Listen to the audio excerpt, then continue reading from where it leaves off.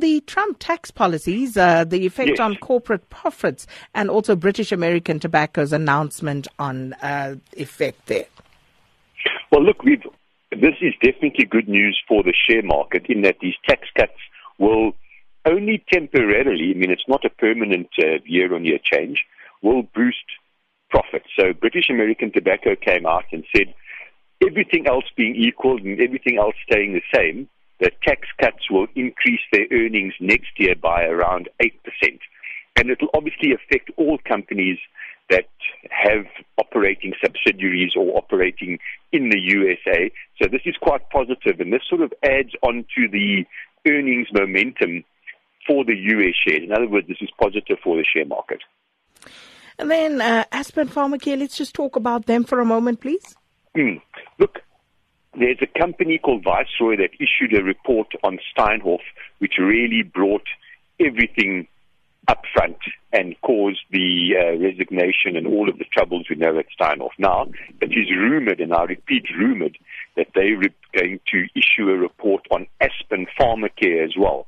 And Aspen came out with a stock exchange notice yesterday saying they note that there's a possibility that Viceroy could be issuing a report. They haven't contacted Viceroy, and Viceroy's not asked them for any information, and they were quite specific to say that they got no off-balance sheet financing, etc. So in other words, they tried to squash rumors because the share price came under quite a bit of pressure yesterday. At one stage, the Aspen share price was down 10%.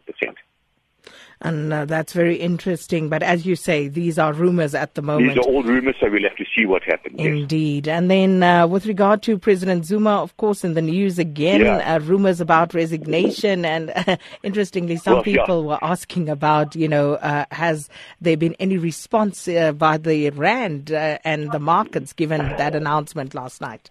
Well, look, the announcement that came out yesterday was actually false news. I mean, President Zuma has not resigned, so it was one of these classic false, fake news stories. But the Rand rallied quite strongly on that.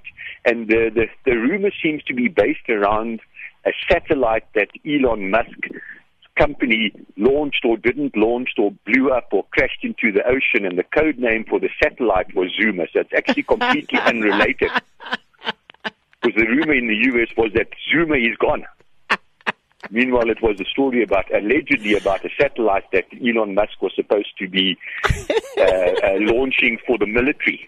So it's one of these classic sort of false news, fake news type of things. But it did affect the Rand very temporarily, but it clearly affected the Rand yesterday.